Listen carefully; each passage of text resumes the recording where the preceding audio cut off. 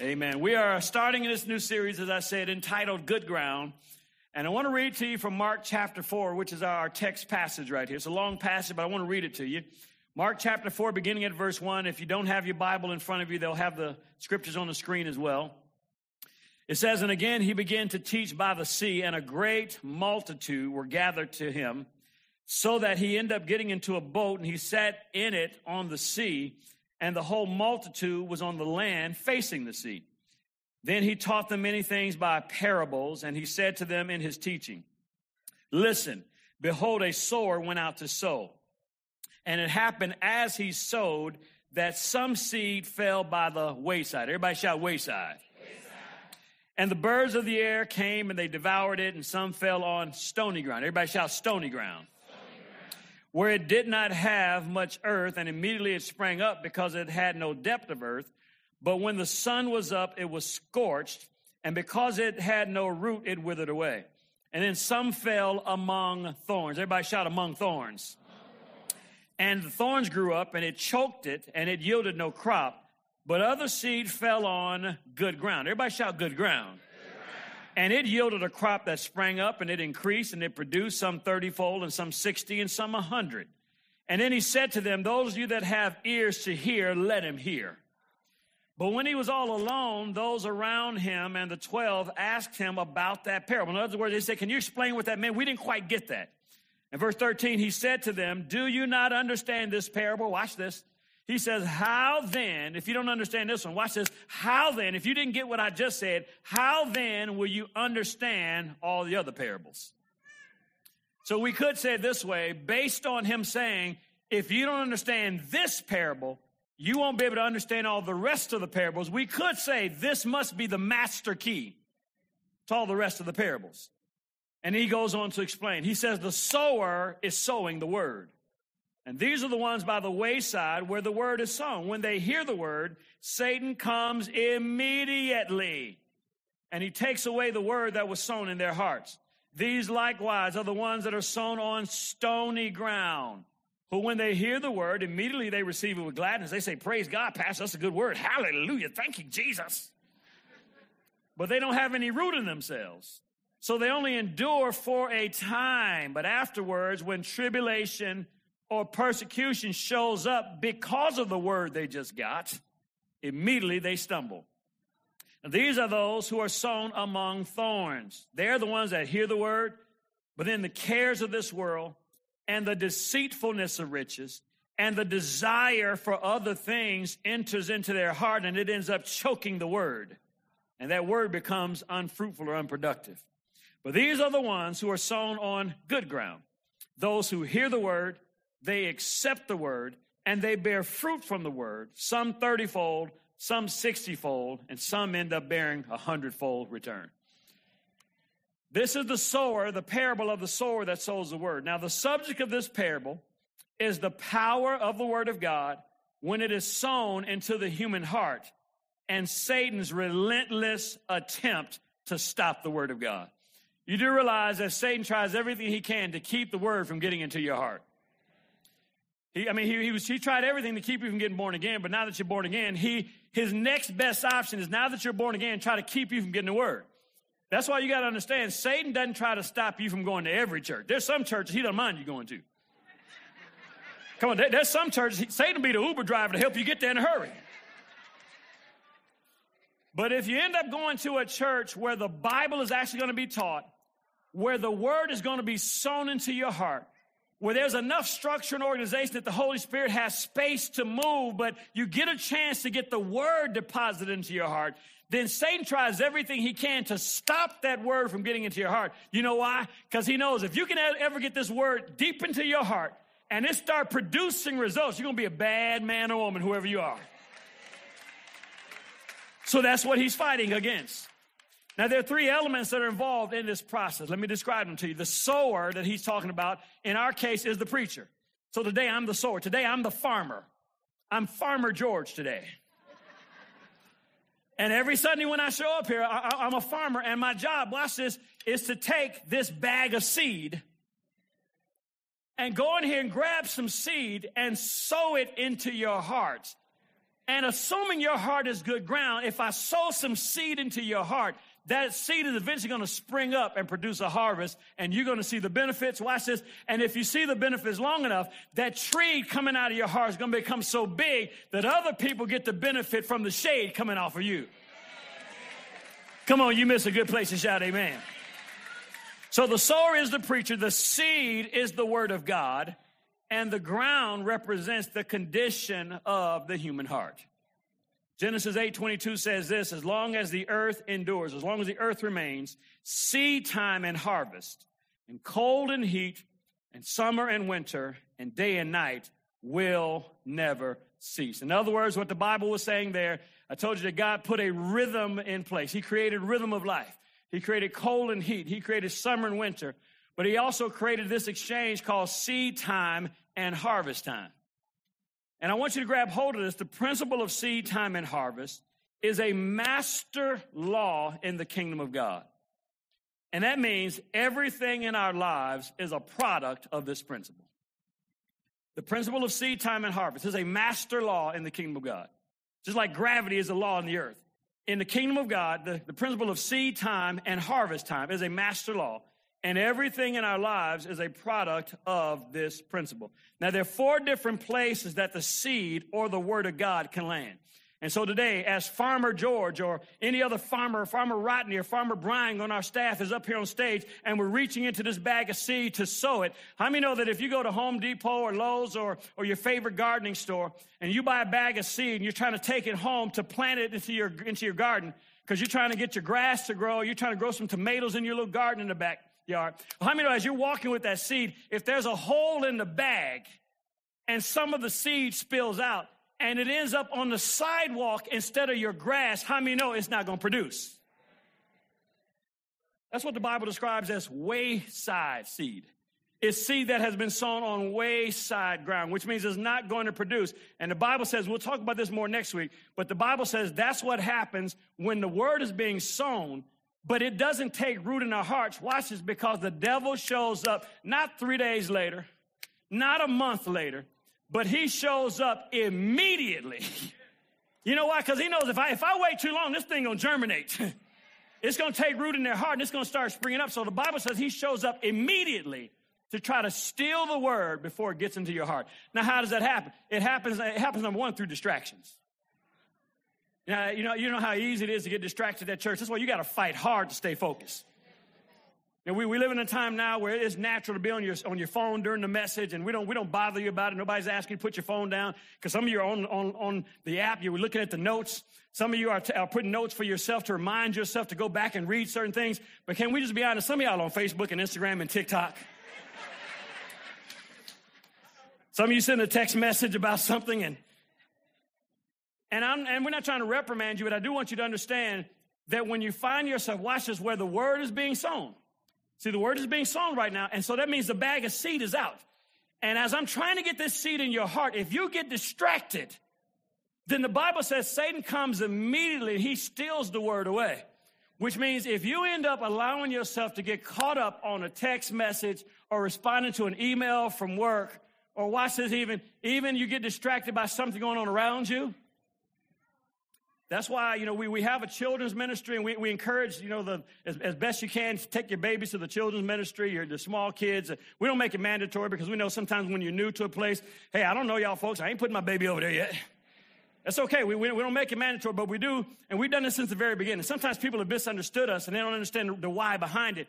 But we allow children and babies to be in here, but in an adult setting like this, sometimes babies just get worked up.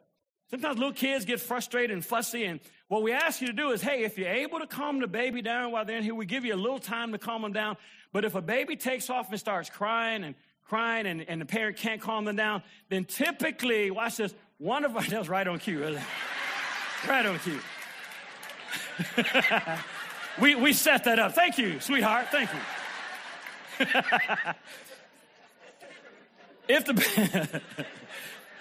If the baby gets going for a minute and the parent's not able to calm them down, which is normal, we ask the parent, just step out for a minute and either be able to calm your baby down, give them a bottle, whatever's going to calm down, change the diaper, or maybe step over to the mother's room with them.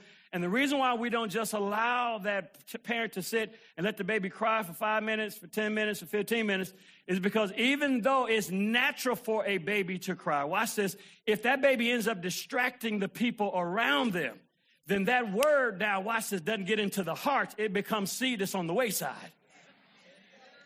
It's not intentional.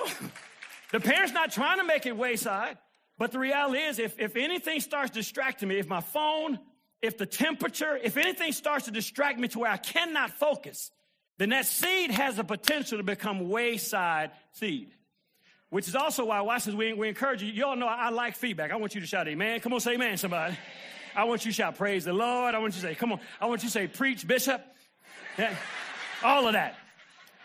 But watch this, we also have to be careful, though, even when we're being responsive to the message, that we don't end up shouting so loud, so often, when nobody else is shouting. And without realizing it can end up being a distraction. Anybody know what I'm talking about? We've all sat next to that one brother or sister who loves the Lord with all of their heart. And without realizing it, sometimes because when I say something real simple like, and the Lord, glory to God. God's going to praise the Lord, Bishop. Come on, Bishop. Without realizing it, we can end up becoming a distraction to the people around us. Come on, somebody. That's why we have to always judge what we're doing in comparison to what the group is doing, to make sure I don't let myself stand out to the point, watch this, where attention's on me instead of Jesus. Amen. And most of the time, the assumption is it's not intentional. We all come from different backgrounds, and sometimes this word gets good. It's hard to contain it.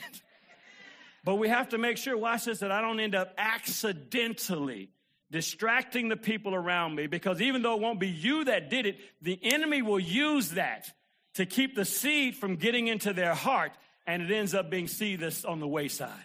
That's good. You ought to shout amen. Amen. So there are 4 different types of ground, or places that the word, the seed can fall. By the wayside, on stony ground, on thorny ground, or as we're going to talk about today, on good ground. Now, everybody in this room and everybody online represents one of those landing places. Every one of us in here. Your heart right now is either wayside, and this word, no matter how good this message is not going to get into your heart because something is going to get your attention. Something's going to get you offended. Something's going to get you distracted. The enemy's going to try to pull you away to not zero in, let this word get in. Somebody's heart in here could very well be stony ground, which we'll talk about in a couple weeks. Somebody's heart could be thorny ground, to where the word is in there, but man, you got so much other stuff going on. You're worried about so many other things that it chokes the word out, and it doesn't produce like it should. But every one of us is desiring to be good ground. And I don't mean just good ground in terms of having a good heart or bad heart, because a person can have a good heart and still not be good ground. The goal is to have a heart that is good ground. That's the kind of heart that allows the word to produce maximum results in our lives. So many times, we unknowingly end up blaming God or the devil for the results that we see in our lives without giving enough credit to the condition of our heart and its impact on the word's ability to produce results. That's how you can have 2 people come to the same church, sit and hear the same messages, shout amen at the same time. It works in the life of one of them, and it seems to never work in the life of the other one. It's not God. He's no respecter of persons. It's not the word. The word works all the time. We have to make sure when we show up that the condition of our heart is good ground so that the word can produce like God intends for it to. So I want to give you some characteristics today to help you understand what a heart that is good ground looks like. Number 1, a heart that is good ground understands and embraces the word of God. If my heart is going to be good ground, I've got to understand the word, which is why I slow down. I'm a Bible teacher. I'm not a Bible preacher. I'm not T.D. Jakes. He's amazing. Don't get me wrong. He's amazing. I can't preach like T.D. Jakes. I bust a vocal cord trying to preach like T.D. Jakes. My gifting to the body of Christ, I'm a Bible teacher. God has gifted me to take complex spiritual matters, break them down so the average child or teenager can walk out understanding it. That's my gifting. So part of what allows our heart to be good ground is I got to, first of all, start off understanding the word. But then the second part of it, I've got to embrace the word. And how many know, watch this, I got to even embrace the parts of the word that I don't necessarily like. I can't just embrace the ones that talk about how blessed I'm going to be and what God wants to do in my life. I got to embrace the ones that talk about forgiving people that have hurt me. Come on, I got to embrace the parts of the word that might not be good to my flesh. John chapter 8, verse 31, this is Jesus talking. Jesus told the Jews who believed in him, he says, if you continue in my word, then you are really my disciples. And you will know the truth, and the truth will do what? Come on, I can't hear you. The truth will do what? The truth will set you free. Notice that Jesus emphasized the importance of not just hearing the word, being able to quote the word.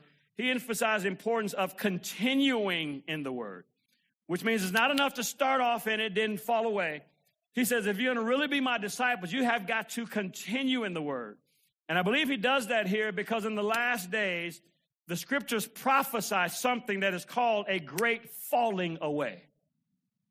Let me describe to you what a great falling away is. And for some of you, it'll register because some of you have family members or friends who have allowed themselves to become a part of this falling away that's prophesied in the last days.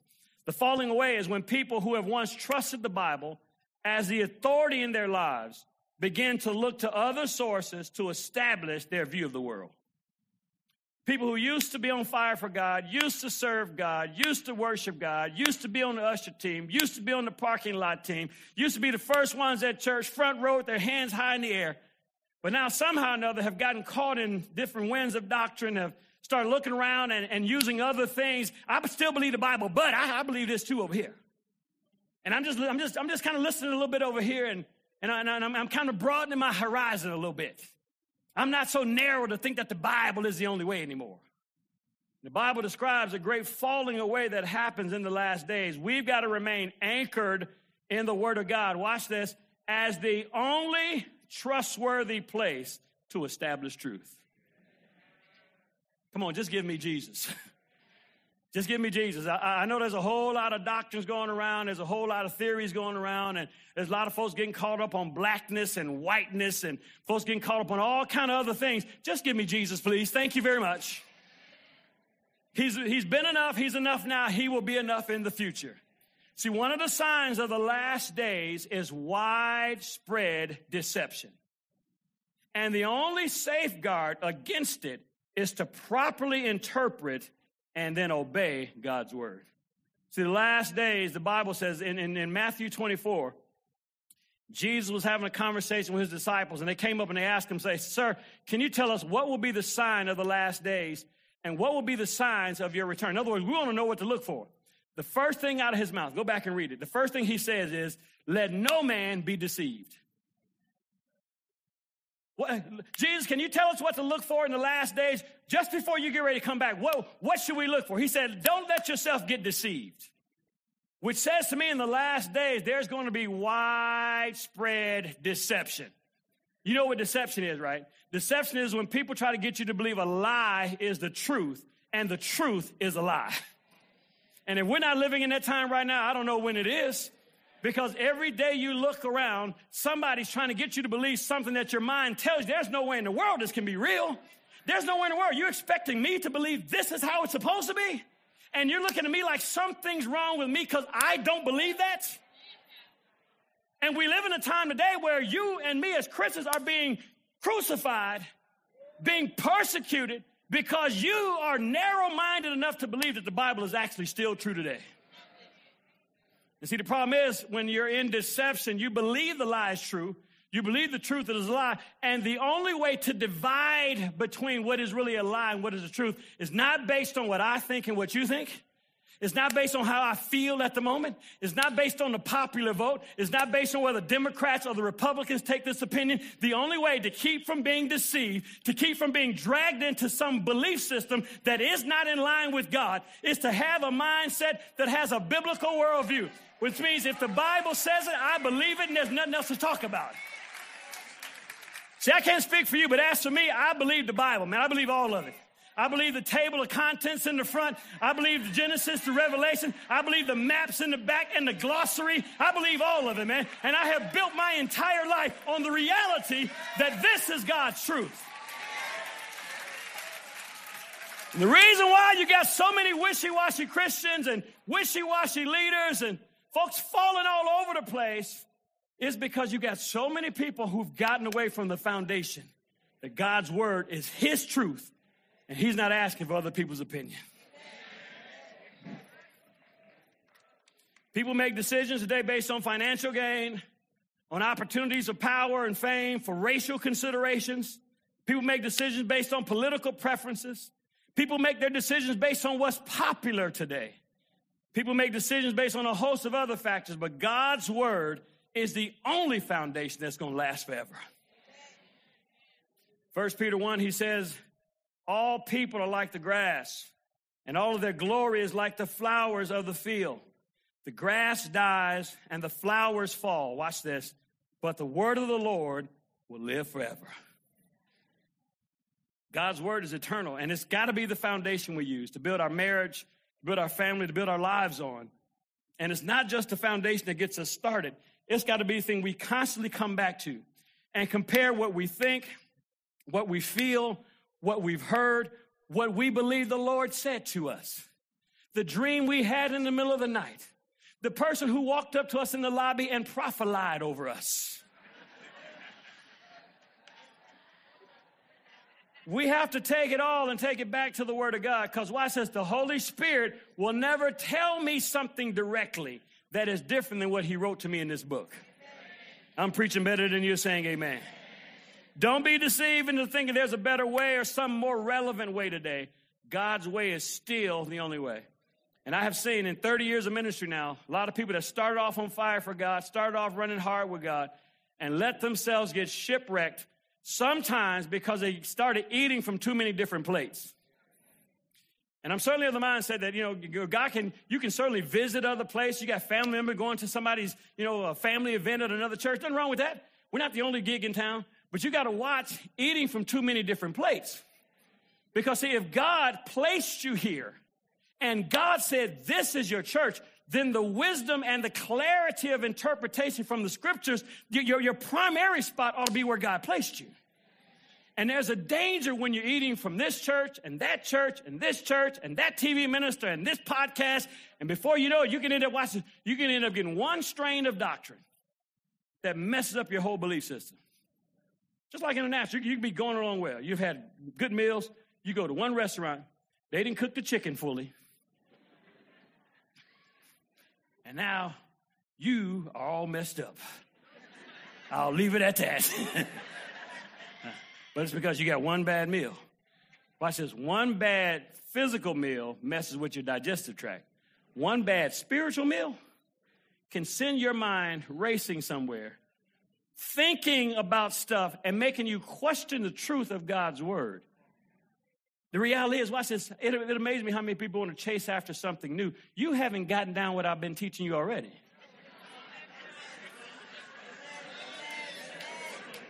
Now, if you mastered all of what I've been teaching now, maybe it is time to go after something else. But if you haven't gone through all the stuff we have in place in here, including Step 5 and Impact College, and mastered what we've given you, why do you need to grab hold of something else? It's the enemy's attempt sometimes to get you chasing something new that can confuse your spiritual system and end up causing you to be shipwrecked spiritually. I'm preaching better than you are saying amen. Second thing that a good ground heart has is we have to learn how to trust God through the pressures of life. A heart that is good ground trusts God through the pressures of life. Psalm number 40, verse 4 says, blessed is the man who makes the Lord his trust, who does not turn to the proud, to those who go astray after a lie. Can I give you this right here? Listen to this. Pressure is a very natural part of life. Say amen to that. Really, it's a very natural part of life. The only way to eliminate pressure altogether is to go to heaven. But as long as we're here on earth, watch this, we have to learn how to manage the pressure that comes our way. You can't eliminate pressure. I wish there was a prayer I could pray. I would stay here till the evening time and just pray for everyone. If I could pray a simple prayer that makes all your pressure go away, I'd do it. There's no prayer. There's no scripture I can give you. There's no magic pill you can take. As long as we're down here on earth, there's going to be pressure that comes from family, pressure that comes from friends, pressure that comes from the job, pressure that comes from your physical body and the doctor's reports. There's going to be pressure that comes from a number of sources. We've got to get better at managing the pressure when it shows up. See, we got to develop the habit of truly casting the care of our troubles over on the Lord because he can handle it. See, and while we're casting the care over on him, we don't just become irresponsible. It's not like I cast it on God, so I'm not thinking about it. I'm not going to work tomorrow because I cast the care on God. They're going to cast your furniture out on the street, too. We still got to be responsible, but what it means to cast the care over on God is that I stop letting it worry me. I stop allowing fear to determine how I react. And in the meantime, watch this, I learned how to rest, praise God. I learned how, even when I'm going through, watch this, I learned how to serve other people. And I end up focusing in on what God said instead of what the problem said. See, one of the things I realized is so many people end up waiting for your problems to finally be over before you start enjoying the beauty of every day. And I'm here to tell you, you got to stop waiting for the problems to be over. You got to learn how to get up every day and thank God that your eyes open today. Come on, somebody. Thank God that I'm able to see this day. Come on, somebody. Everything may not be perfect. Everything may not be exactly like I like it to be. Yeah, there's pressure that's coming. There's distractions that's coming. But every day you ought to get up and say, thank you, Lord, for allowing me to see today. Thank you, Lord, for blessing me with another day. Because some of you keep putting your enjoyment of life on hold. You keep pushing it into the future. Some of you did when I finally have kids, I'm going to finally be able to praise God. Then you got kids. Then you say, when I finally get able to get some sleep, doggone it, I'm going to be okay. Then it was when I finally get these babies potty trained, I'm going to be all right. When they finally start walking on their own, so I don't have to carry them everywhere, I'm going to be fine. When I can finally get them into school. Then it was when they finally start driving. Oh, my Lord, I'm so tired of being soccer mom, running them everywhere. When I finally get them driving, I'm going to be all right then. Then is when they finally graduate and get out this house. I need them to go ahead and get them out there on their own. Now you know what you're saying? When these grandkids finally grow up a little bit, I'm going to find. You keep kicking your happiness. It's time to start enjoying today. Watch this, in spite of the problems. Look your problems right in the face and still make a decision. I'm still going to have a good time today. I'm still going to praise God today. Come on, somebody. I'm still going to enjoy today.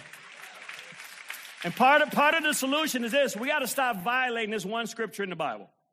I believe personally it's one of the most violated scriptures in all the Bible. And it's got nothing to do with fornication or adultery. The scripture I think we violate so often is James chapter 1, verse 2.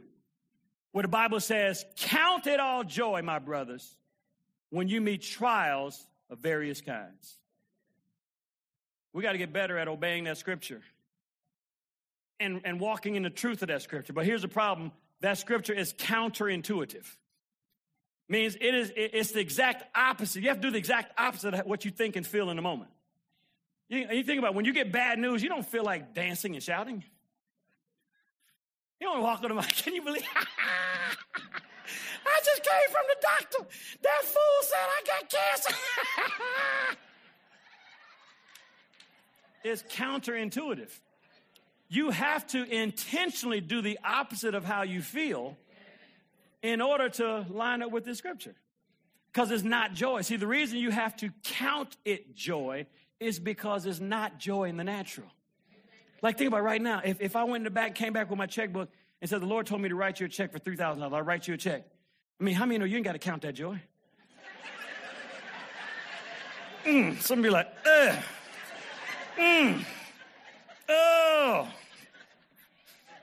You don't have to count it joy when something just happened real good to you. But if you went home today and you checked the mailbox and you had a letter in there from the IRS, and they said, we made a mistake on your taxes, we sent you too much in your check, you now owe us $3,000. Yeah, you felt that in your shana, didn't you?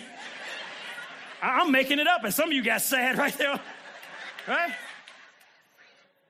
The very thought of that one can make you feel sad. So watch this. When it's not joy, the Bible says you have to count it joy.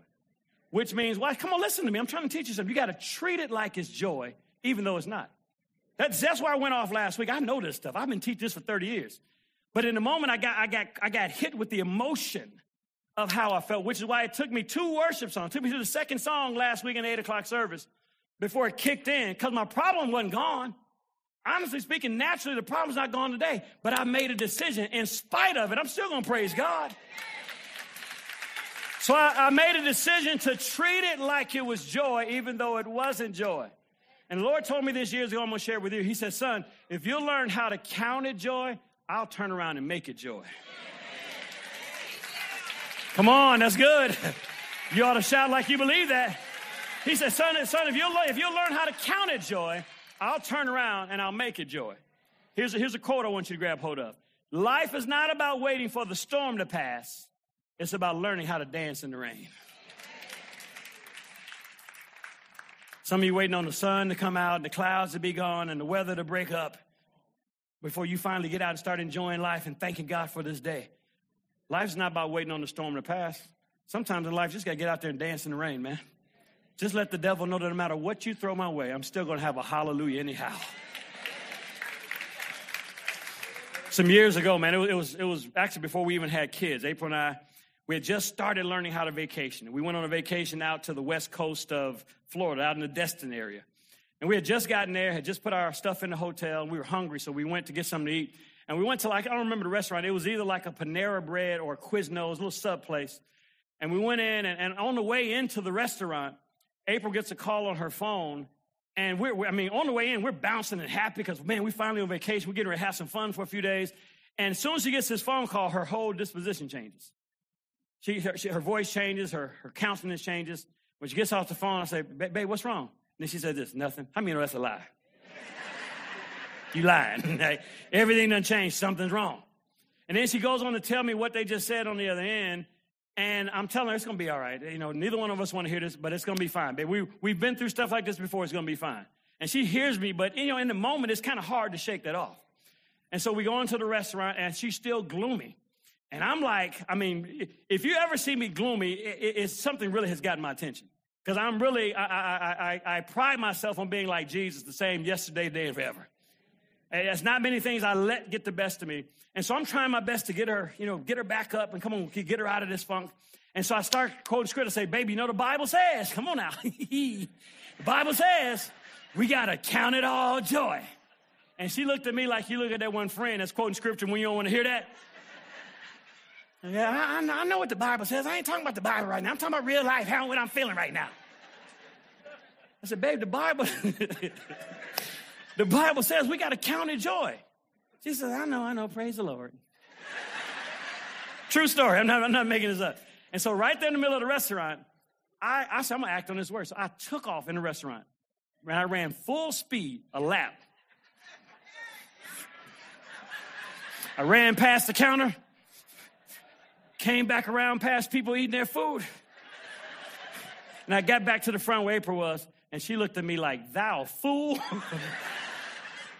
Did you really just run in this restaurant like that? I said, babe, the Bible, we got to count it joy. We got to do something. She said, I know, praise the Lord. I said, nope, and I took off again.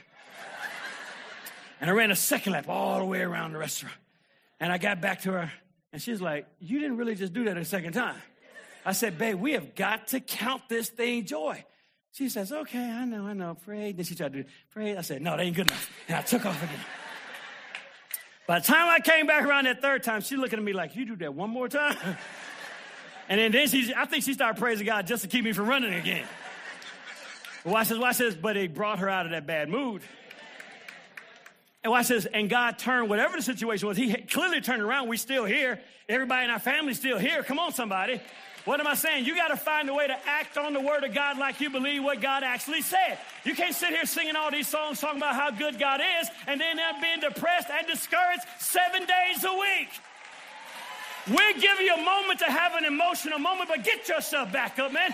Dust yourself off. Start to praise God again. Start to jump again. Start to dance again. Start to shout again.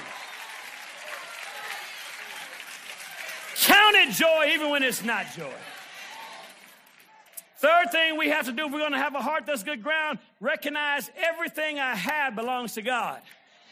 I don't own anything. It belongs to Him.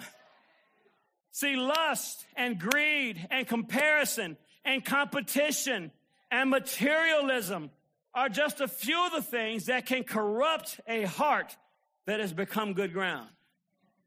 When your heart's become good ground, you got to still protect it. And we got to fight to maintain a heart that is pure. One of the best ways to do that is to have a position in your heart where you relinquish your claim to any of the things we call our possessions. That means, no, that's not my car. I know I'm paying the note on it. It's not my car. It's God's car.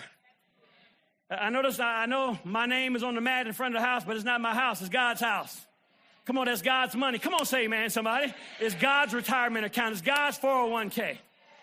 It's God's businesses. I relinquish ownership of all of it.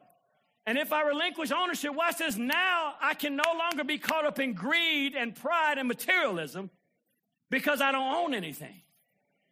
And if I look at what the Bible actually says in Deuteronomy chapter 10, verse 14, it says, the Lord owns the world and he owns everything in it. The heavens, even the highest heavens, belong to him. Then I love what God said in Job 41. This is God talking. Verse 11. He says, nobody has ever given me anything that I got to pay back. Why, God? Because everything under the sky belongs to me. See, God's instruction when he tells us to tithe, hear me out, it's less about the money and it's more about God showing us the condition of our heart. See, because if God has given me money and he gave me strength to go to work, he gave me the intellect to go to college and get a degree that allowed me to get this job. If God has given me everything that I have, and I recognize that he owns it, it's easy for me to take 10% of his 100% and bring it back to him. Sometimes we think we've done something when we finally convince ourselves that the 10% belongs to him. Let me clarify. He doesn't own the 10%. He owns the whole thing. It's just he asks us to bring the 10% back to him through our local church. Then he asks us, come and put our ear to him, let him tell us what to do with the 90%. And watch this, the one who's a good steward by bringing him the 10% and then managing well the 90%. Hear me out. He will always fill you back up so you can do more of what he's telling you to do. See, when we have this kind of an eternal perspective, it keeps us from being tripped up by materialism, by possessions, because if God owns everything, then we understand he's got a right to move his possessions around anytime he wants to. Years ago when we first started ministry, I was 23, April was 22, kids. We thought we was grown then, but we were kids looking back on it. 23 and 22 starting in the ministry. We didn't have a lot of money, wasn't making a lot of money at the time. And we were in a ministry where you couldn't wear jeans and T-shirt to church like this. We wore suits, like 7-piece suits. Like buttons and flaps and like this every Sunday. Suited up every week. And so, all the ladies came with dresses and stockings and the whole shebang. Well, we're a young couple. We don't have a lot of suits and dresses. And so I remember we were believing God for some suits for me, some dresses for her. And this lady walked up to April and had like 2 or 3 dresses, brand new. And she said, the Lord told me to bless you with these dresses. Well, how many know when you've been praying for dresses, somebody walks up and gives you dresses, you count it a blessing from God and you thank him for it. We started thanking him for it. And then before we could get the thanks all the way out, the Lord spoke to our hearts and said, hang on, those dresses are not for you. I want you to sew them into so-and-so. Now, it's one thing when God tells you to sew some dresses and you got a lot of them. He tells you to sew some dresses, and we don't have that many to sew, God. These brand new dresses just came in. He said, sew them into this other lady. We did exactly what he said to do, gave those few dresses away. It was less than a couple weeks after that this other lady shows up and said, the Lord told me to bless you with some dresses. And this time she came with 7 dresses. It was just a little while after that another lady showed up and told April, the Lord told me to take you on a shopping spree to New York. And she paid for her to fly to New York for 2 days. They shopped at the garment district, and she came back with a boatload of dresses. What am I saying? Sometimes God is trying to check the condition of your heart. Are you laying claim to this stuff? Is this your stuff? Or is it mine? Because if it's God's stuff, then God can tell you to move his stuff to somebody else, but he's never going to have you move some stuff to somebody else without turning around to make sure he takes care of you in the same process. You ought to shout like you believe that's somebody. Here's the 4th thing we need for our heart to be good ground. We got to recognize that Jesus has got to be our greatest desire. We got to desire him more than anything and everything else. There's a singer by the name of Vashawn Mitchell who wrote a song years ago. He said, I searched all over, couldn't find nobody. I looked high and low, And I still couldn't find nobody. Nobody greater, Lord, nobody greater than you. So there's a constant tug of war happening where the enemy's trying his best to draw our affection and our devotion away from Jesus. But whether you've lived a long time or a short time, this is a reality we got to settle in. There's nothing else outside of God that is greater than he is. There's even a time in the ministry of Jesus where he's teaching and he's got a crowd of people following him. And he preached one message and had one line in that one message where he said, unless you eat my flesh and drink my blood, you'll have no part in me. Nobody raised their hand and asked, can you explain that? They got offended because of one message, one line. Never mind all the years he's been sowing into them. Never mind how he's helped heal them and visited them and raised their family members from the dead. He preached one message and had one line in one message. And the Bible says many of them turned and walked away from him. Then he turned to his disciples, the 12 who were still there, and he said, this is what he said. This is the Detroit Hood version. He said, y'all want to bounce too? Y'all want to get out of here too? And I love Peter's reaction. Peter said, where are we going to go, Lord? Where are we going to? Peter said, you're the one who has the words of eternal life. In other words, Peter said, there's nowhere that we can go that's better than where we are right here with you, Jesus.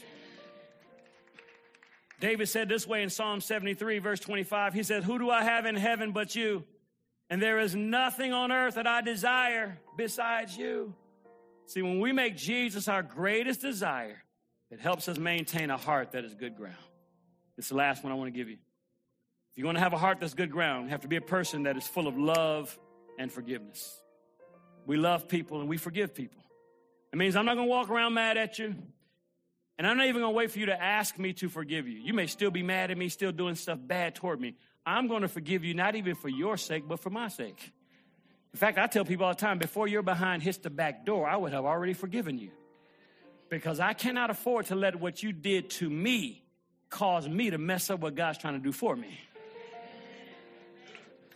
See, living with a heart of bitterness and unforgiveness is like drinking poison and waiting for the other person to die. That unforgiveness doesn't hurt them, it hurts you. Gets your heart twisted, it taints your heart, keeps the heart from being good ground. Unforgiveness hurts us, it robs us. It allows another human being to quietly maintain power and control over our lives. Unforgiveness allows somebody who is often no longer even thinking about us to live rent-free in our minds and in our hearts. See, if we're going to be people who are partakers of forgiveness, we have to also understand the contract is this. If I'm going to partake of forgiveness, I've got to be a dispenser of forgiveness. I can't have God forgiving me, but then hold everybody else in bondage by not releasing them for what they did wrong to me. See, when our heart is good ground, we can confidently expect God's word to work for us and produce more than 30% return, more than 60-fold return. We can expect God to produce 100-fold return in our hearts. And that's my prayer and my declaration over your life today. If you receive that, go ahead and give God a shout of praise in this place. Come on. Come on, give him a shout of praise. Thank you, Lord. Come on, thank you, God.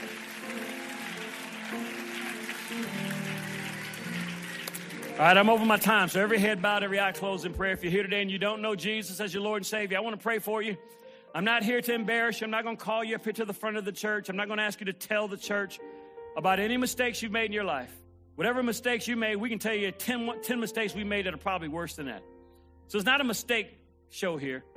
I'm here to tell you that no matter how many bad decisions or mistakes you made, Jesus' blood paid the price for that. God's not looking at you through the lens of how many mistakes or bad choices you made. In fact, he brought you here today to give you a chance to hear the good news. The good news is not you messed up, God's mad at you, he's tired of dealing with you. The good news is he knew you were going to mess up before you did. He still loves you. He sent his son Jesus to die for you and for me. And all it takes on our part is opening up our hearts to receive his love, confessing Jesus Christ as Lord of our lives, believing in our hearts that God has raised him from the dead. The Bible says you will be saved. So if you're here today or if you're online today and you do not know Jesus as your Lord and Savior, you've never invited him into your heart to be your Savior. If that's you, I want to pray for you today. I'm not here to embarrass you. I'm not here to put you in a position where you feel put on the spot. I'm not going to call you to the front. But I want to ask you right here today, if you're ready to surrender your life to Jesus Christ, I'm going to count to 3. When I get to 3, If you're ready to give your life to Jesus, I'm going to ask you to just raise your hand right there where you are. I'm going to ask you, don't slow down. Don't try to think about it too much because the devil's going to try to talk you out of it. He's going to try to steal that seed before it gets into your heart good. But if you know something on the inside is telling you that today is your day, when I count to 3, I'm going to ask you just shoot your hand up. Raise it high as you can. Here we go. 1, 2, 3. Go ahead and raise your hand if that's you. Thank you. Beautiful, beautiful, beautiful, beautiful. Thank you. Thank you. See another hand there. Another hand right there. Thank you. Another hand there. Thank you. Another hand there. Thank you. Beautiful, beautiful. Thank you. Thank you. Thank you. All over the room, hands are going up. Beautiful. Anybody online? Even though I can't see you, heaven can still see you. Your name can still be written in the Lamb's Book of Life. If you have not raised your hand, but you know you should have, go ahead and lift it up if you haven't done so already, in the room or online. Every one of you that raised your hand for prayer, I want you to whisper this prayer right there at your seat. I want you to say, Dear God in heaven, thank you for loving me. Thank you for sending Jesus to die in my place. He paid the price for my sin, but you raised him from the dead, and he's alive right now. So Jesus, come into my heart now. Save me. Forgive me. Make me brand new. I surrender my life to you for the rest of my days. And according to the Bible, I am born again. Amen. Impact Church, put your hands together. Help us celebrate.